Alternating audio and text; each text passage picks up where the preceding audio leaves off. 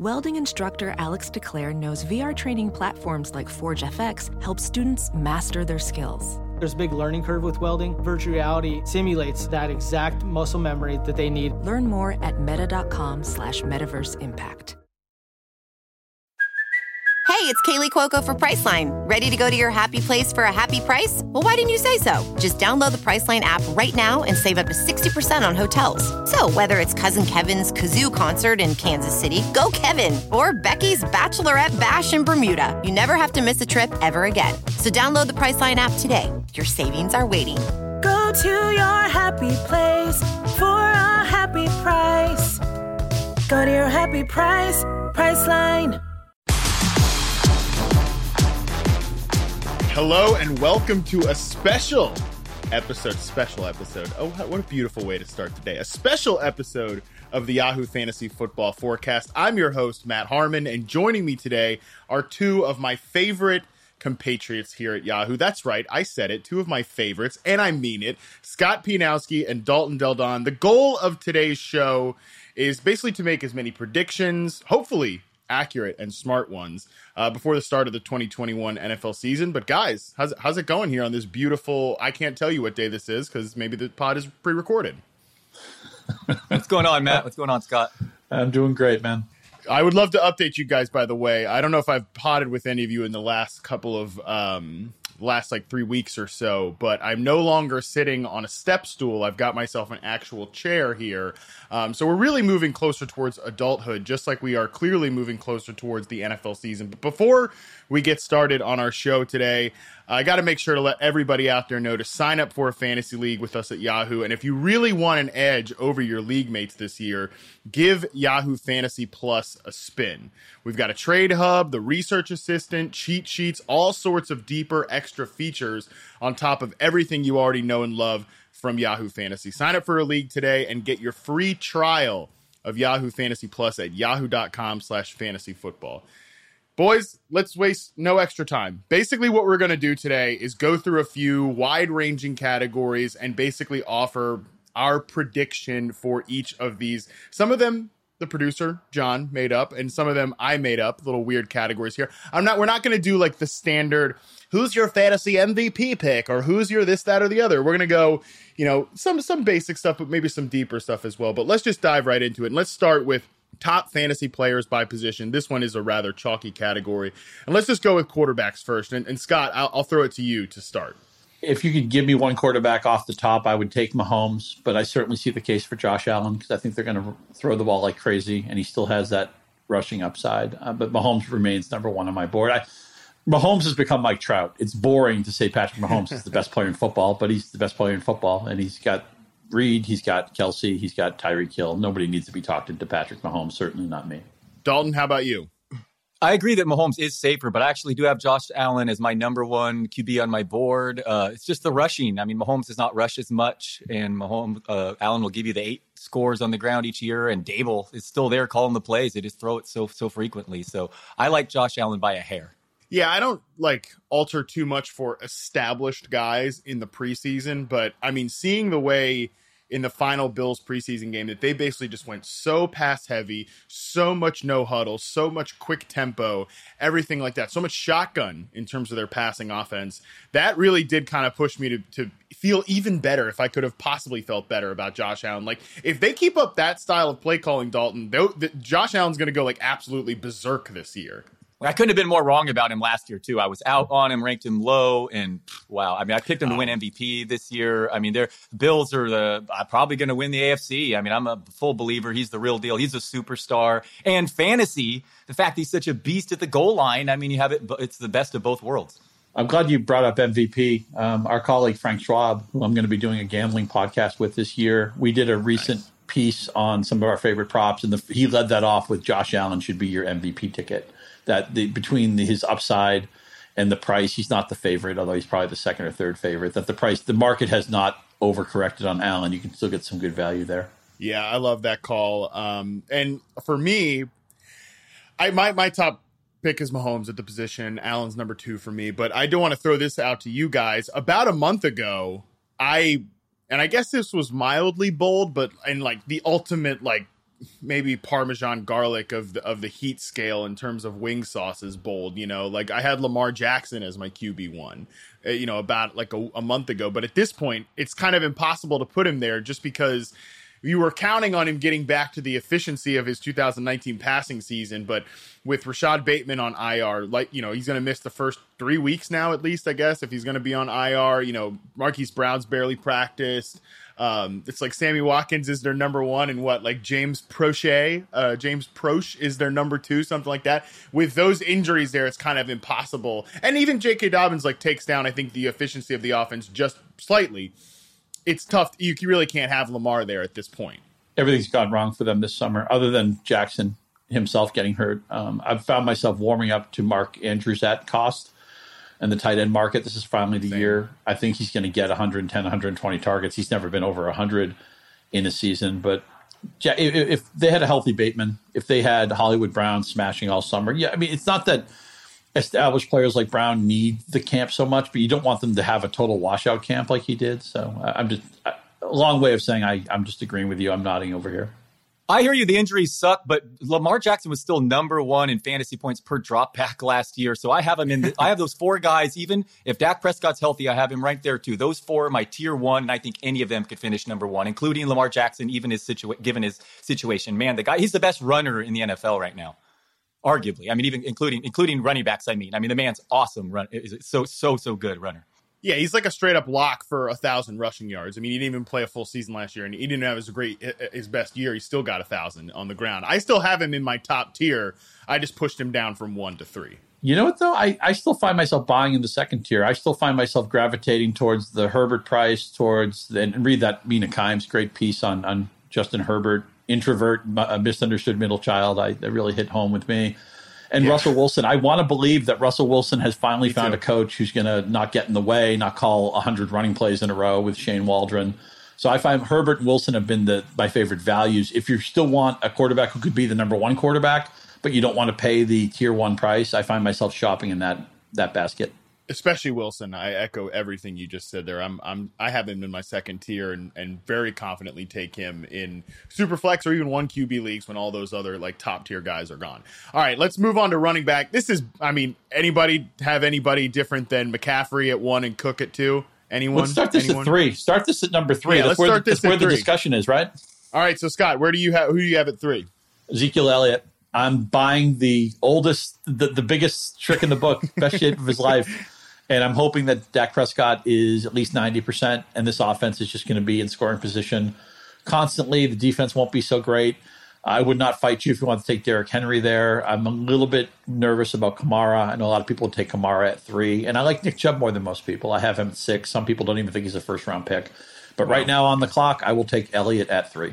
Dalton, how about you? Because I'm with Scott. I've got Zeke at 3, and it's been sort of a journey. I feel like Dalton, you and I did a podcast at the the end of the season, basically both of us being like, ain't no way I'm taking Zeke in 2021, man. Not gonna happen, yada yada. And here I've come full circle, and I would confidently take him at 3, and even with some of the non-ideal reports about Dak over the summer. Dalton, do you differ at all?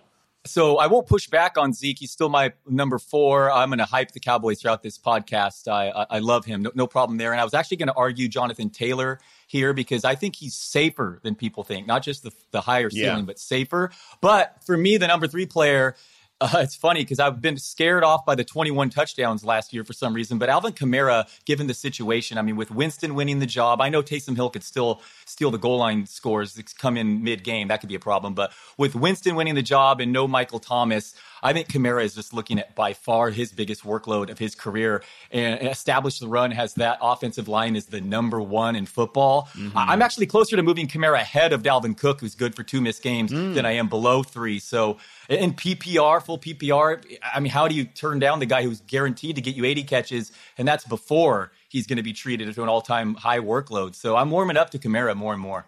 Yeah, I actually am in a draft right now, and Kamara went ahead of Cook. I think it's a super flex. So McCaffrey I took McCaffrey at 1, Mahomes went 2, and then Kamara went 3 ahead of Dalvin Cook. So I think it's partly the injury questions that you have there. That's part of the reason that you would put Kamara over Cook. But Kamara has probably the best other than McCaffrey, like the best floor in football, because he's going to catch like probably 100 passes this year. I think he'll finally get over his his year-long streak of 81 catches every single year. I think he probably goes over that this year, just because, you know, as much as Marquez Callaway has looked good in the preseason, he's still probably closer to, you know, an average, in a best case scenario, an average starting receiver. And that is leaps and bounds over everything else they have in that offense.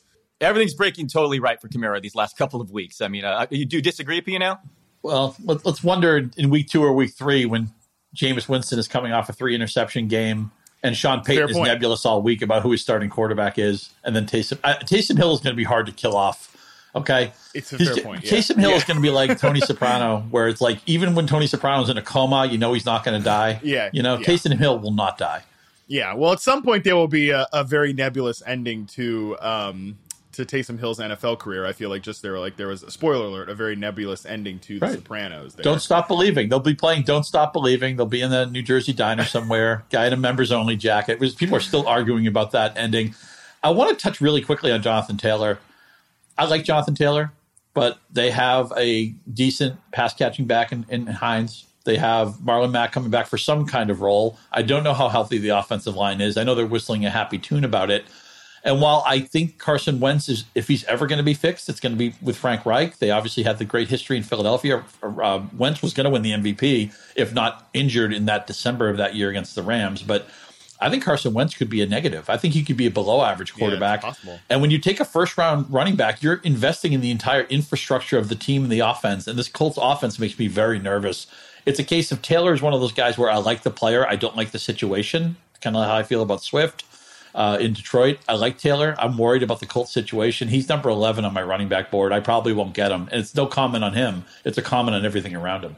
Yeah, I definitely think Wentz is a negative, no question about that. But I think people are over worrying about his workload. I mean, Marlon Mack is supposedly running behind Jordan Wilkins in his return from Achilles right now. I mean, and Taylor was surprisingly, he's a really good receiver. He just has not used this one as such yet. But I think it's all there for the taking. I think Jonathan Taylor absolutely could be the consensus number 1 fantasy pick on boards next year, and I wouldn't bat an eye there. Yeah, I definitely think that's within the range of outcomes, and he's just a bit polarizing. But I'm very comfortable with him around the turn, and maybe that means just like Scott, I might not get him. But I mean, the thing we're talking about everything that has gone wrong for the Ravens. Same thing with the damn Colts and Carson Wentz too. That has not been a happy marriage so far. The beat writers are already ready to kick his ass out of town for the whole vaccine thing. So we'll see how this season goes for Carson Wentz. But let's move on to wide receivers. I'll start. I've got Stephon Diggs at 1. I know there's been some knee issues over the offseason. Don't really care too much about that. Look, maybe it's just the fact that I've been waiting for a year where I could justify ranking Stephon Diggs at the top of the board, and finally I think you've got the case this year. But it comes back to not just the way we talk about the Bills' offense and the way they're pass-heavy. They structure things really well. I think he's still going to see a dominant target share there. You know, guys like Gabe Davis, I'm not worried about having some kind of big breakout season. Manny Sanders, Cole Beasley. There's no real threat to Diggs' huge target share from last year. And I like the fact that you can take him confidently, knowing that there's actually, unlike other guys, you know, and these are superstar players, so we're like nitpicking here, but unlike guys like Devontae Adams or even Tyreek Hill, who have, you know, some sort of potential, you could make an argument that they have like touchdown regression coming their way. Diggs only scored on 4.8% of his targets last year, so like he actually has a huge case that he could score even more touchdowns this year, which is why I basically think that there's a good case he could be the number 1 receiver this year. Find yourself something you love in life as much as Matt Harmon loves Stephon Diggs. That good luck. Good luck, listener, is your goal for the 2021 NFL season. I go Hill, Adams, Diggs in a tier at the top, but I'm not. If I were co-managing a team and somebody wanted to take Adams or Diggs first, I wouldn't argue over it. And my biggest takeaway with these guys, and even when you get to the second tier of receivers, is I want you to have the best receiver room in your league. Even if you take a running back in the first or second round, I think you can still do it. And this idea that, oh no, I'll just get by with wide receiver 47 and wide receiver 53. I like those guys. Well, I like those guys too. But you're not going to know when to start them. And when they have a 15-yard game, you're going to be nervous about that. So get low bully receiver. I want you to have 3 or your first 4 or 5 picks to definitely be receivers who start themselves. I go Hill, Adams, Diggs. But I'm not, at all dug in on that. I think all 3 of them belong in the first round. No pushback from Diggs here, but I'm actually really close to putting Ridley my number one. He's my 1A. The guy averaged 50 more air yards than the next highest without Julio last year, and now you have Arthur Smith. But it's hard not ranking Davante Adams number one. The dude saw the most targets inside the 10-yard line since Randy Moss in like 2002 last year, and he missed 2 games. I mean, they use him as essentially a goal line back, so it's just unfair. So I can't not rank Adams at number one, no matter how contrarian I want to be. I was going to ask, that was going to be my next question, is I feel like there's a consensus around the industry that the top tier is Diggs, Adams, and Hill in whatever order you want to put it. But my question was going to be like, is there anyone that's close to popping into that tier? I'm glad you said Ridley Dalton. Sure, Ridley, it's got to be Ridley because what are the odds he leads the NFL in targets this year? You know, in an offense that's still going to have to throw the ball a lot because their defense is still. I mean, that personnel on their defense is hideous to look at. Still. Even after the Dan Quinn era has ended, I think they're going to have to throw a lot. We know that offense with Arthur Smith, the way he's called plays, has been very efficient in Tennessee. So we could see like a 180 target season from Calvin Ridley, and he's 100% a baller enough to make good on that workload. It also makes me want to throw up that I don't have more DK Metcalf than I do. I think DK Metcalf could have like a 19 touchdown season. He's still figuring out how to play receiver. He's been getting by on his freakish athleticism and size. Imagine if he just gets a little bit more technically sound, and I'm curious how he graded out in reception perception. Again, the coordinator change, I think Russell Wilson is still very close to the peak of his powers. It doesn't run the ball as much at the goal line too, so there's probably more touchdowns in a very narrow target tree in Seattle as well. DK Metcalf is a guy, a lot of times I'm in the middle or the late second round, and I see Metcalf near the top of the board. I have to last like 3 or 4 more picks, and I know he's never going to get to me, but yet I hope anyway, and then somebody else takes him. I got to get some salary cap drafts and just overpay for Metcalf because I need more of that guy on my teams. I co-sign everything you said, Scott. Like, he's much better as a separator and as a technician already than he gets credit for, but there's still so much room to grow with the player. And I just published an article earlier this week of like kind of checking the box for everybody for the 3 things that I look for in terms of like who is going to be the number one receiver in football last year. When, shout out to me, I predicted Davante Adams was going to be that. Again, here's a little back pat for myself on that one. But, you look for basically 3 pillars there, and you dominant target share, efficient offense, efficient quarterback, and verifiably good at football. DK Metcalf, check on that. So I bumped him up to 5 just behind Ridley, and there would be no hesitation, I think, I took him in the second round in a draft just recently, and I would absolutely do that there. All right, let's move to tight ends here. Another boring one, Kelsey, right? So I think we all is everybody go? No. Kelsey, Waller, Pitt, or Kittle. Well, we have a 49er fan on the podcast, so he's going to derail everything. Trey Lance will be the MVP of the league by the time this podcast is over. Kittle's actually my tight end 4, man. I love the guy, and he's the best real-life tight end without question. Like their yards per carry is 1.5 higher over the last 2 years with him on versus off the field. But he's good to miss 2 to 4 games. I mean, he just plays recklessly, and he's very physical. I have Waller as my number 1 tight end, and I don't get why that's like crazy controversial because he matched Kelsey's second half last year. He's 3 years younger. He finished 3rd in target share in the NFL among receivers last year. That was before the Raiders lost their number 1 wide receiver. They play indoors. They put him in bubble wrap all the preseason because he's their offensive centerpiece. I'm not trying to be like different or compare ADPs. I think Waller has a better chance of outscoring Kelsey this year, who was allergic to touchdowns before last year, by the way, too. And he's played into February the last 2 years, and he's now in his low 30s. So I don't even get why that's like crazy controversial. I think that's a total coin flip between those two. Wait a minute. Was it Waller allergic to touchdowns in his first breakout season? And then last year he only had 7, I want to say, which is fine. You still get a ride with Derek Carr. He's going to have to take the brunt of defensive attention. Now, because Waller is treated like a jumbo receiver, I worry about that less than maybe it might push me off TJ Hawkinson, who I would otherwise like, but that wide receiver room in Detroit is so terrible. But I think you still have to go with Kelsey. I mean, with Kelsey been first or second 5 straight years, I think 1-1-1-2-1 his rankings. I mean, Fuller has to come into this to some degree too. As far as Kittle, I want to give you guys just this. I don't know where this was going to fit in the show. I'll just say it here.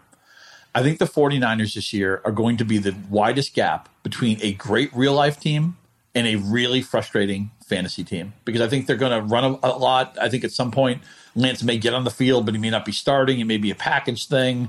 I don't know who their most targeted receiver is going to be. Kittle's yet to have a big touchdown season. I love the way he competes. I love the way he plays every snap like it's his last, but sometimes maybe he should pull back and maybe pace himself a little bit. Although, look, injuries can happen at any time. I love George Kittle.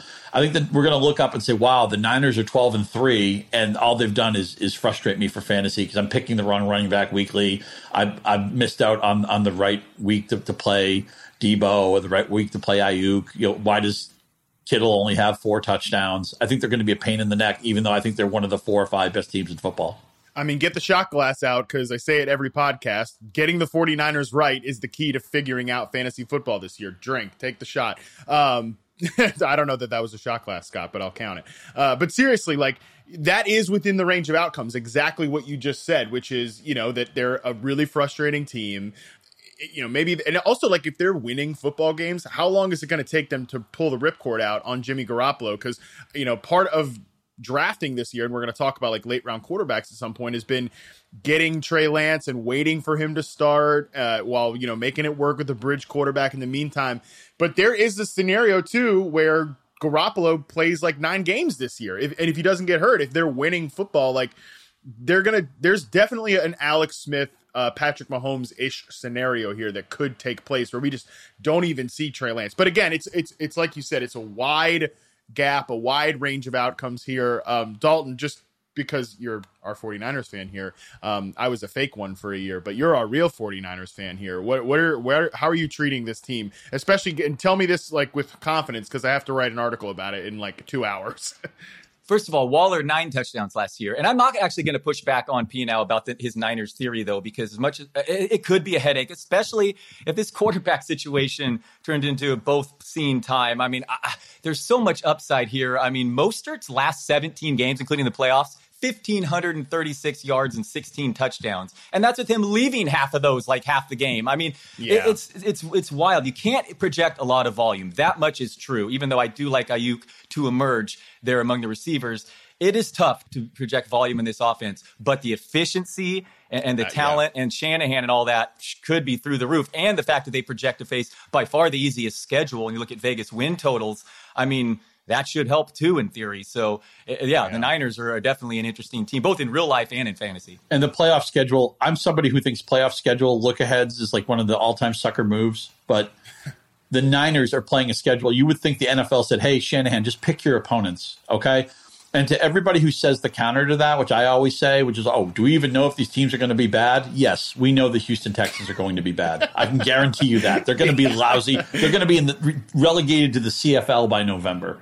So as long as that game isn't canceled, the 49ers are going to put up 49 against Houston. It's going to be a blowout. You're going to love this schedule. I'm not a strength of schedule guy, but when it comes to the 49ers, who on the Warren Sharp chart, they're totally isolated as the outlier. That's what you want with these things. You want outliers. The 49ers have an outlier, easy schedule. All right, love it. All right, let's move into some more categories here and start with best fantasy rookie besides Najee Harris. It's sort of like when Zeke came into the league. It's who's your best fantasy rookie? We can't say Zeke. That's too easy. I think Najee Harris is too easy as well. So, Dalton, why don't you tell me who is your second favorite rookie behind Najee Harris? So I know you have ranked aggressively. Yeah. First of all, I'm beginning to think we may not get through this entire planned outline at our pace. Right no, here. it's not. It's not happening. It's not happening. a lot of fun rookies to talk about. Obviously, I want to talk about my 2 Treys in the Bay, but I will just say I have Devonta Smith and Elijah Moore over Jamar Chase. But Kyle Pitts is the answer here. Longest wingspan of any player in the NFL last 20 years. I haven't ranked above my guy George Brittle. Kyle Pitts with Arthur Smith indoors, the only guy there. They don't have a running back. Was George Brittle? Was that a Freudian slip or an intentional? No, I say it with love, man. I say it with love. Okay, you're spending too much time with Chris Liss, is what that is. I say it with love. Yeah. Man, thanks for leaving Javonte Williams for me. He's going to be the guy who wins your league for you. He's going to be Denver's starting running back sooner rather than later, and certainly by the second half of the year, at the point where we'll be like, well, Melvin Gordon is still here. Well, yeah, he had 5 carries last week. He's going to win you your league. You get to the playoffs, Javonte Williams will win your league for you. There are some beat writers that are absolutely insistent that Melvin Gordon is the starter and will be the starter all year. But I agree with you, Scott, that this is like a Carlos Hyde, Nick Chubb scenario with that year with the Browns. Which, by the way, this is one of those scenarios where you might not be the one that drafts Javonte Williams, but you can still have him on your roster at the end of the year and really benefit because you traded for him or a frustrated manager dropped him, whatever. So there is that. I will make the case though for Trey Sermon, mostly because I think he's going to, from everything we've heard, I just did a podcast with Kyle Posey, who covers the Niners for Niners Nation. He's been pretty bullish on Sermon being the 1A of this committee, and most importantly, being the guy who's going to catch passes out of this backfield, which is absolutely huge for his upside. And again, it comes back to, I fall on the side of like the 49ers are going to be a very efficient offense. Normally we want to bet on volume for running backs, receivers, yada, yada, but I think that this could be a very special situation, and maybe it's 2022 and like we're a year early on this team, but I do think Trey Sermon, where he's going in drafts right now, and I don't even mind taking Raheem Mostert late if you don't take Trey Sermon early, but I think Sermon's going to have a big year at the running back position for sure. But Dalton's right, the answer is Kyle Pitts. Thank you. What an exciting rookie class, though. All four of these quarterbacks can run for fantasy. I mean, this a unicorn tight end. I mean, all these receivers. I mean, Devonta Smith could immediately be like the alpha there in Philly. I mean, it's interesting. The rookie class is really exciting. All four of these quarterbacks. How dare you ignore Mac Jones, who has stormed the castle in New England to the point that Cam Newton was deemed, former MVP Cam Newton was deemed expendable. How dare you, Dalton? Scott, to be fair, Dalton lived through like probably 3 or 4 months of total Mac Jones trauma. He's going to be really good. He's going to be really good on the Patriots now, and I'm going to look like an idiot. He couldn't have just gone to some doomed franchise to fail, but now he's on the Patriots, Harmon. I'm going to regret all that, me worrying about getting him, because he's going to have an awesome career now, I'm convinced. Again, it's okay. You lived through like weeks of an onslaught from national media, like projecting him to be the guy, which would have been like, I love his setup in New England, and I like where they took him in the first round. I think Mac Jones is going to be really good for this team. But yeah, it's okay. I'm endorsing Dalton, ignoring Mac Jones. Like sometimes to be therapeutic about things, you got to push it out of your mind for a little bit. I'm also glad for the first time in 17 years, Dalton isn't advocating that we bet on Jimmy Garoppolo to win NFL MVP. I'm not even sure he's the most handsome quarterback in the NFL anymore. I mean, I think Brady has actually caught up to Garoppolo and passed him again. Well, to be fair, Brady is aging backwards, so that is nice. Money buys a lot of good things. We'll just leave it at that.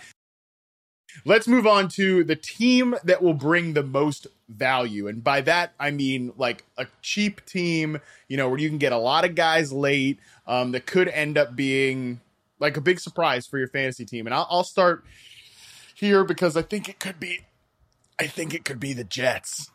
I think the Jets could be a sneaky source of like late round fantasy value across the board.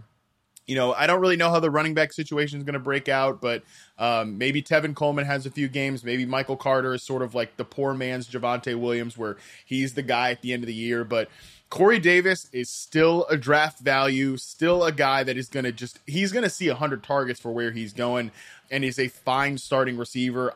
I think Elijah Moore is going to be a special player, and Zach Wilson, in the Team Huevos Invitational that we're all in, I have him as my second quarterback in the Superflex spot, and I actually think I feel pretty comfortable about that. He's looked great this preseason too. I'm so glad you mentioned Corey Davis. We may not get to most disrespected wide receiver because we're all giving long-winded answers. I'm looking at myself when I say that. Shock. Yeah, Corey Davis. You're in good company. Corey Davis is my most rostered player right now. He's been a screaming value, and to pick him is to say that I believe that Wilson is going to be good right away, which I do. And I think this is going to be a fun team. I think Ty Johnson's been it's going to be a committee, but I think Ty Johnson has as good a chance as anybody in this backfield to lead it in carries. And so much of fantasy value is tied up to what running back gets the ball. I think the Jets are going to be like a competitive 7-10 team. I don't think they're going to be a punching bag at all. And of course, they all get the post-Adam Gase bump, which we all love. I also want to say that I'm not giving up on Sam Darnold in Carolina. When I saw this question, I didn't realize it had to be necessarily on a discount. So I wrote down the Seahawks. Now, look, you're going to have to pay sticker for the Seahawks. Metcalf's a second-round pick. I think you should smash Lockett in the fourth round if you can get him. I'd even consider him in the third round. I'm targeting Russell Wilson where he falls. Chris Carson has been a very reliable fantasy player. And we know that their value, Everett's not a bad tight end, but their value is going to be locked into 4 players. And that's what I love with fantasy, where we know where the ball's going. We know who's going to score the touchdowns. I feel confident we can do that with Seattle. So I have a lot. I'm overweight on Seahawks. I misread it too, and I was going to say Cowboys. So I legit think they have a chance to finish with a top 3 fantasy QB, top 3 fantasy running back, top 5 fantasy wide receiver, and then 2 others in the top 30. But I'll say more value Denver. P&L mentioned Devontae Williams. Everyone loves Judy, but there's also Sutton, and Fant is getting discounted now. And I think Teddy Bridgewater is an interesting super flex option with those receivers. And that Denver Broncos defense might have the best roster in football, and they're just like not even getting drafted as a top 10 fantasy D too. So for value, I'll turn to Denver. Let me go 1B too. I have to say something nice about the Washington football team. I'll take any of their players where they fall. And I know McLaurin has gotten pricier and pricier. I thought I was going to have all the McLaurin, then most of the McLaurin. Now I only have some of the McLaurin, and it drives me crazy. So when I saw he was working with Doug Baldwin, who's one of my all-time favorite players, and it's just see how badly McLaurin wants to maximize his ability and become, he's going to be, next year I want him to be the cover boy for reception perception, that, the best route runner in the NFL, the most improved skilled technician is Terry McLaurin. I know you already like him, so I don't know how much room there is for him to maybe grow in your eyes, but I love the number WFT. 5 last year, so we're pretty close from 2020. Number 5, so we're pretty close, Scott. Bet on them to win the division. Dallas is not the best team here. The Giants, I don't know what they're doing. I don't know if we're going to do situation to avoid. I can just say pretty much anything on the Giants other than Sterling Shepard at cost. The WFT is going to win this division for the second straight year.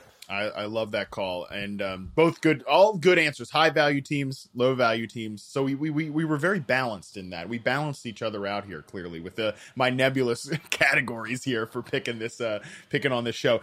I am interested to hear this one though. I'm going to jump to running back to rise out of the quote dead zone. This has been like a talk about drink. Whenever you hear people talk about it, the running back dead zone has been one of the like poster phrases for fantasy analysts and fantasy Twitter in the offseason. I want to hear from you guys though, because look, we get stuff wrong literally all the time, right? So from the kind of, running back dead zone-ish players, the DeAndre Swifts, the Josh Jacobs, the Mike Davis, Kareem Hunt, who I'm talking about when I'm talking about these dead zone running backs.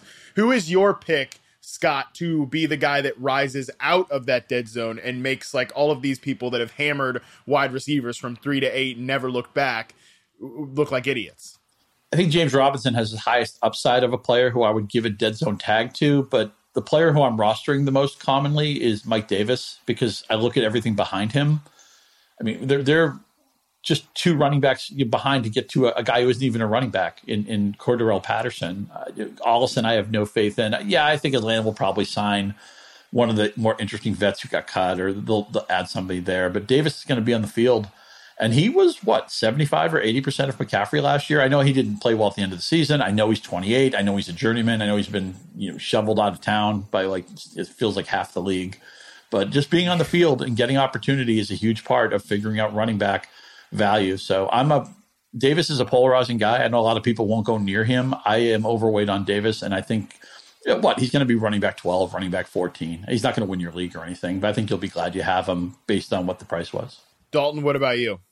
So the same 14 running backs go in pretty much 99.9% of fantasy leagues. So anyone outside of that, I would consider this running back dead zone. And I settled, my 15th back is Chris Carson. Hasn't played a full season in his career, but Seattle loves him.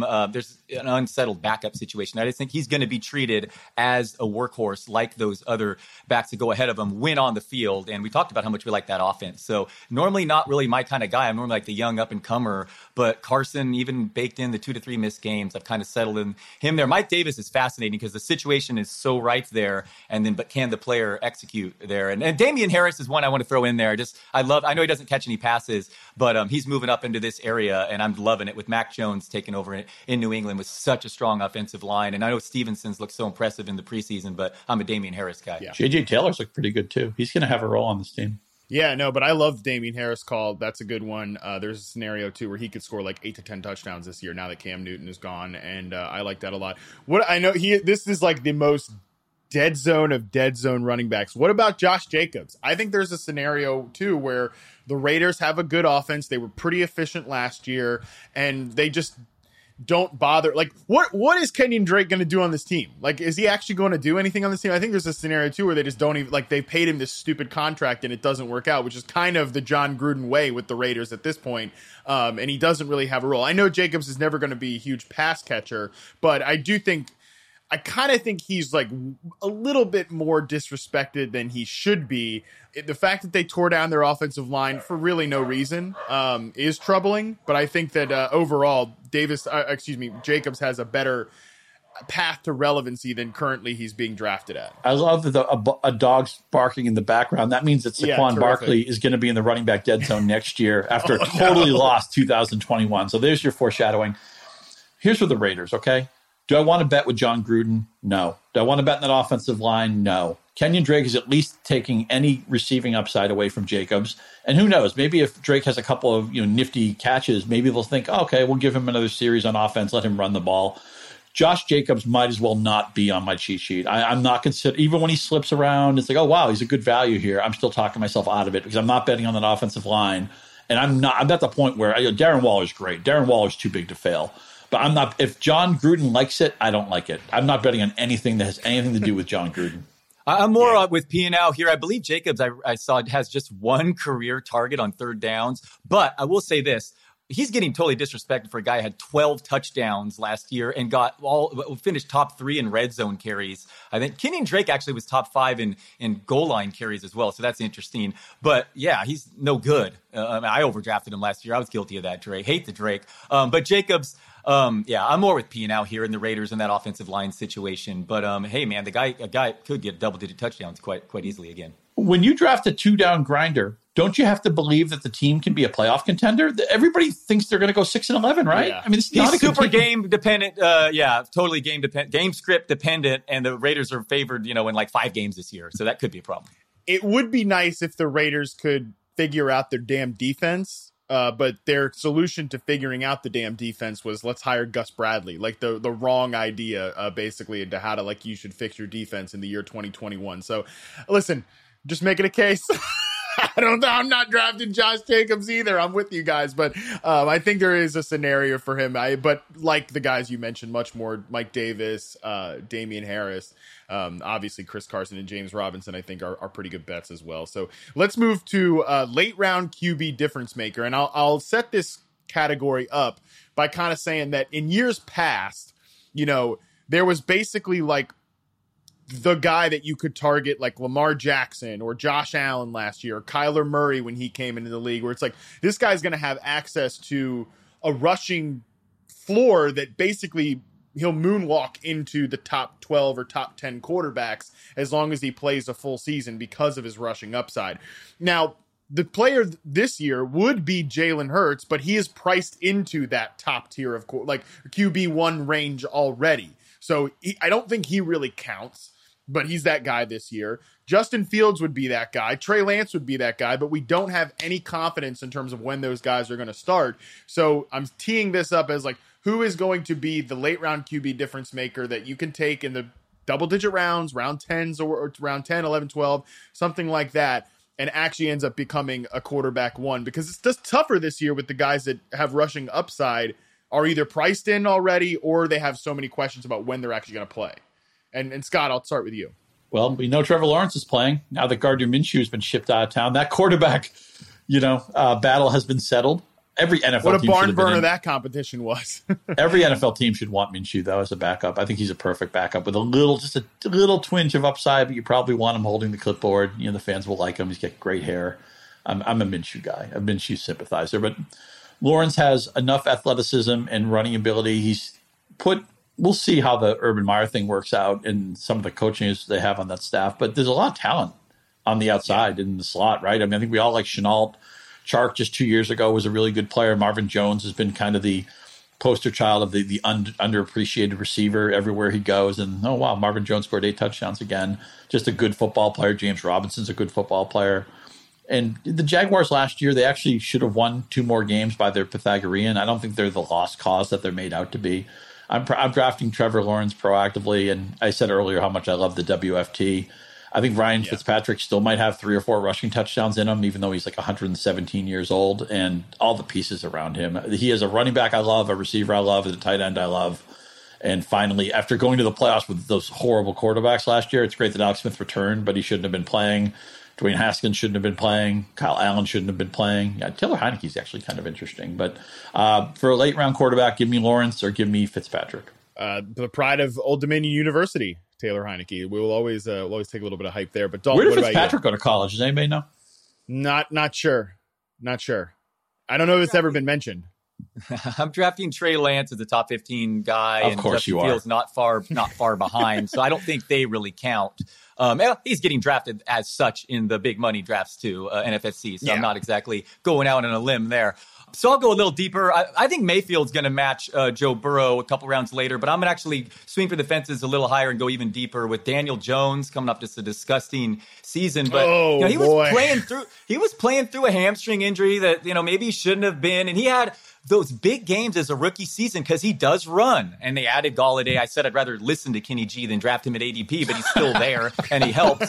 But Daniel Jones runs. Bury the lead. He quietly runs. And his rookie year, he had like 4 games with 25 plus points fantasy points or some number like that. That was a marker of so if we're looking for a late round guy who's free, Daniel Jones. I know it's ugly though. I'm going to write to Andy Behrens, FSWA president, right after this podcast, and demand that Dalton Del Don immediately be given an FSWA award for saying he'd rather listen to Kenny G than draft Kenny G. That's the funniest thing I've heard all summer.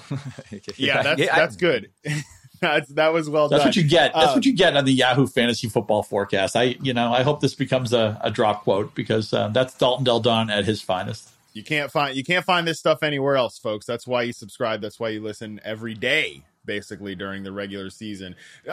To echo a couple points here, like typically when you're looking for these breakout guys in the later rounds, you don't want to go for the high volume passers, like a Ben Roethlisberger last year or something like that. You want to go for, and even this is why I have questions about Joe Burrow. Like we're all on Joe, or not all. I'm not going to put you guys into this, and I'm actually not in on this either. But a lot of folks are in on Burrow and the Bengals offense because it's going to be so voluminous, which that's great for the receivers, but it doesn't necessarily mean there's going to be a lot of efficiency for Burrow there. But the guys that you brought up, Baker Mayfield, Ryan Fitzpatrick, they're probably not going to come close to leading the NFL in pass attempts, especially because Fitzpatrick plays with a great defense. But I expect great efficiency as passers out of both of those guys, which is why they would have been on my radar. I don't know that this guy makes the case here, but Tua, I think, is also in consideration because they're not trading for Deshaun Watson, right? Like, that's not happening. I just cannot. Maybe I'm going to look like an idiot in 2 weeks or something when some team does the dumbest thing of all time and trades for that guy. But, like, I don't think it's going to happen. I think they're going to ride with Tua this year. They don't have a backup that I'm really threatened by, and I think he got a lot of flack for a slower rookie season coming off a devastating injury. And overall, I just love the way they upgraded this offense. And I think Tua looked pretty good as an over-the-middle passer. I think he can, like, matriculate the offense down the field with some of these guys like Waddle and Fuller who can actually get open. And I'm not a big Devontae Parker guy, but he's at least like an average starting receiver in the NFL.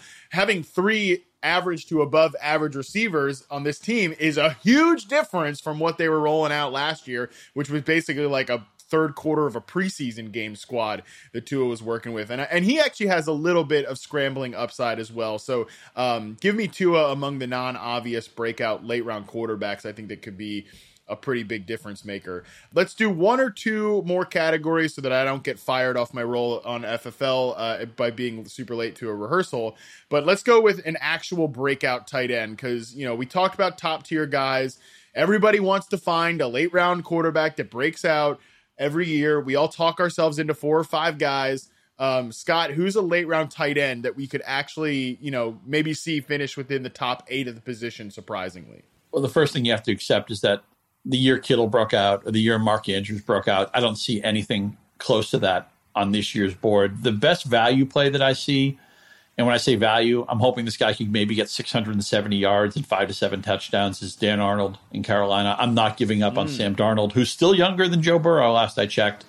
Had everything go wrong. Not only was Adam Gase the worst person for Darnold, but he had Jeremy Bates as his offensive coordinator before that. I don't think Jeremy Bates has worked in football since the Jets let him go. Probably a heck of a guy, great neighbor, great canasta partner, but he shouldn't be running a football team. I love the fresh start for Darnold. And even though there's plenty of that receiver room's really good, I think they're going to have 3 really playable fantasy receivers with Marshall stepping into the slot. But I think Arnold's going to have a very sneaky 5 to 7 touchdowns and maybe 600 plus yards. He's going to be a value where he goes. A good idea if you lose your tight end early or if you're in a league with his tight end premium scoring, he should be rostered everywhere. Yeah, tight ends only drew 7.8% of the targets last year in Carolina. Maybe that is an Ian Thomas problem and not just the way they're going to design offense. I think Arnold is like a deep, deep name that is a great call there. Dalton, what about you?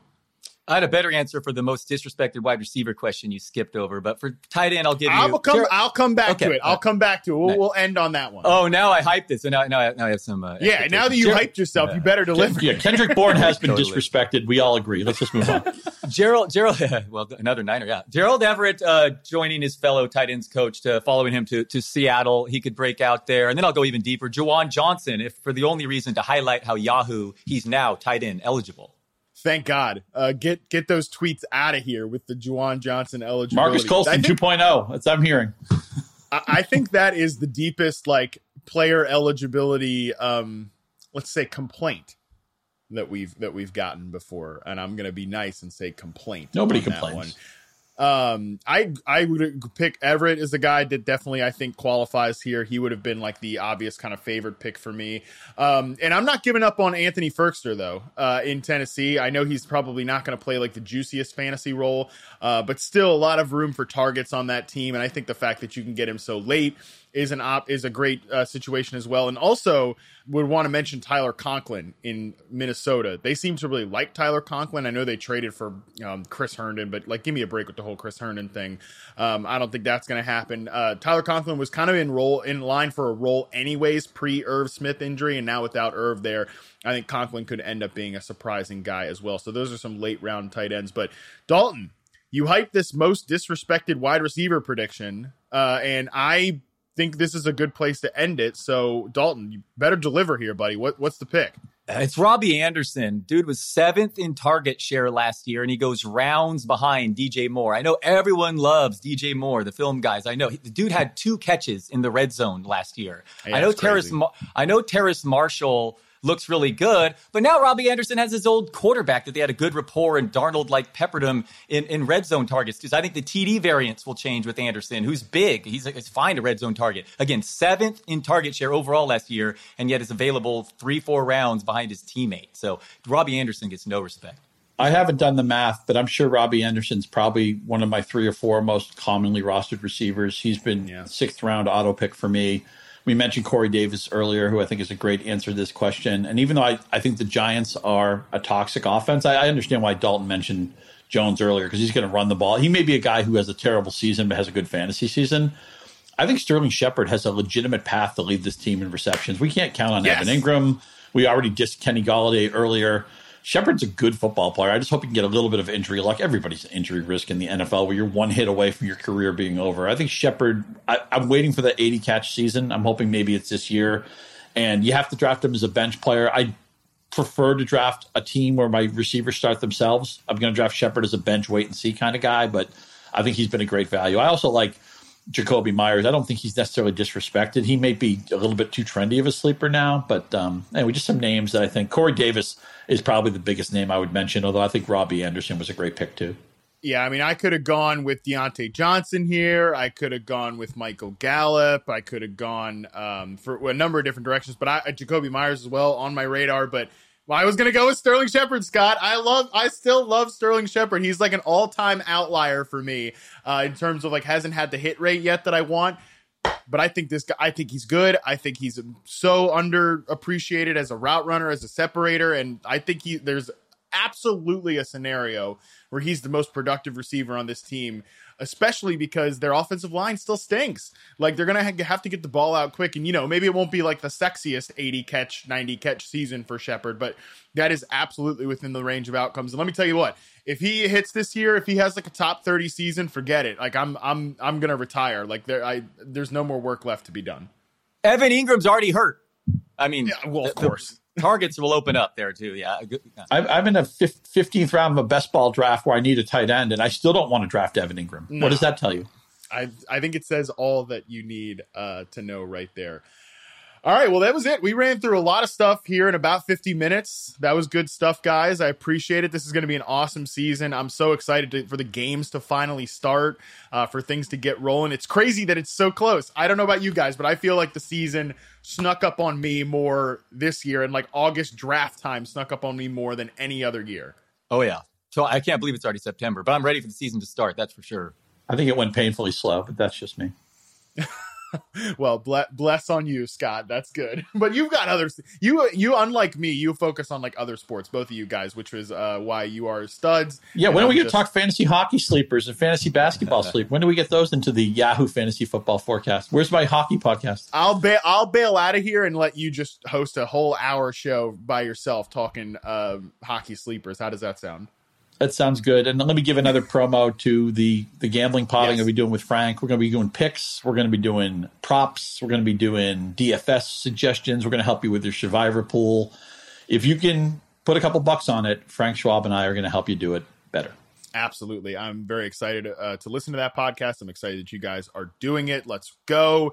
So exciting. The season is here. Make sure you're waiting to check out Scott's podcast. Make sure you're waiting to download that, subscribe, everything. And meanwhile, if you're on Twitter, make sure you're following at Scott_Pianowski, at Dalton Del Don. And if you really want to hate your life, follow at Matt Harmon_BYB. And of course, give at Yahoo Fantasy a follow to get all of the news and information, all the great content that our entire team is working on. Season's almost here, fellas. It's getting close, but until then, we are out.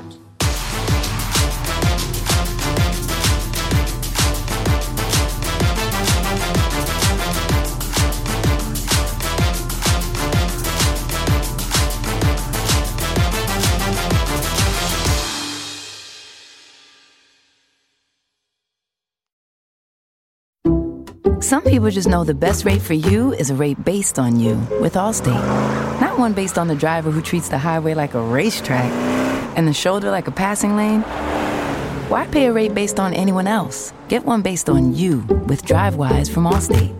Not available in Alaska or California, subject to terms and conditions. Rates are determined by several factors, which vary by state. In some states, participation in DriveWise allows Allstate to use your driving data for purposes of rating. While in some states, your rate could increase with high-risk driving. Generally, safer drivers will save with DriveWise. Allstate Fire and Casualty Insurance Company and affiliates, Northbrook, Illinois.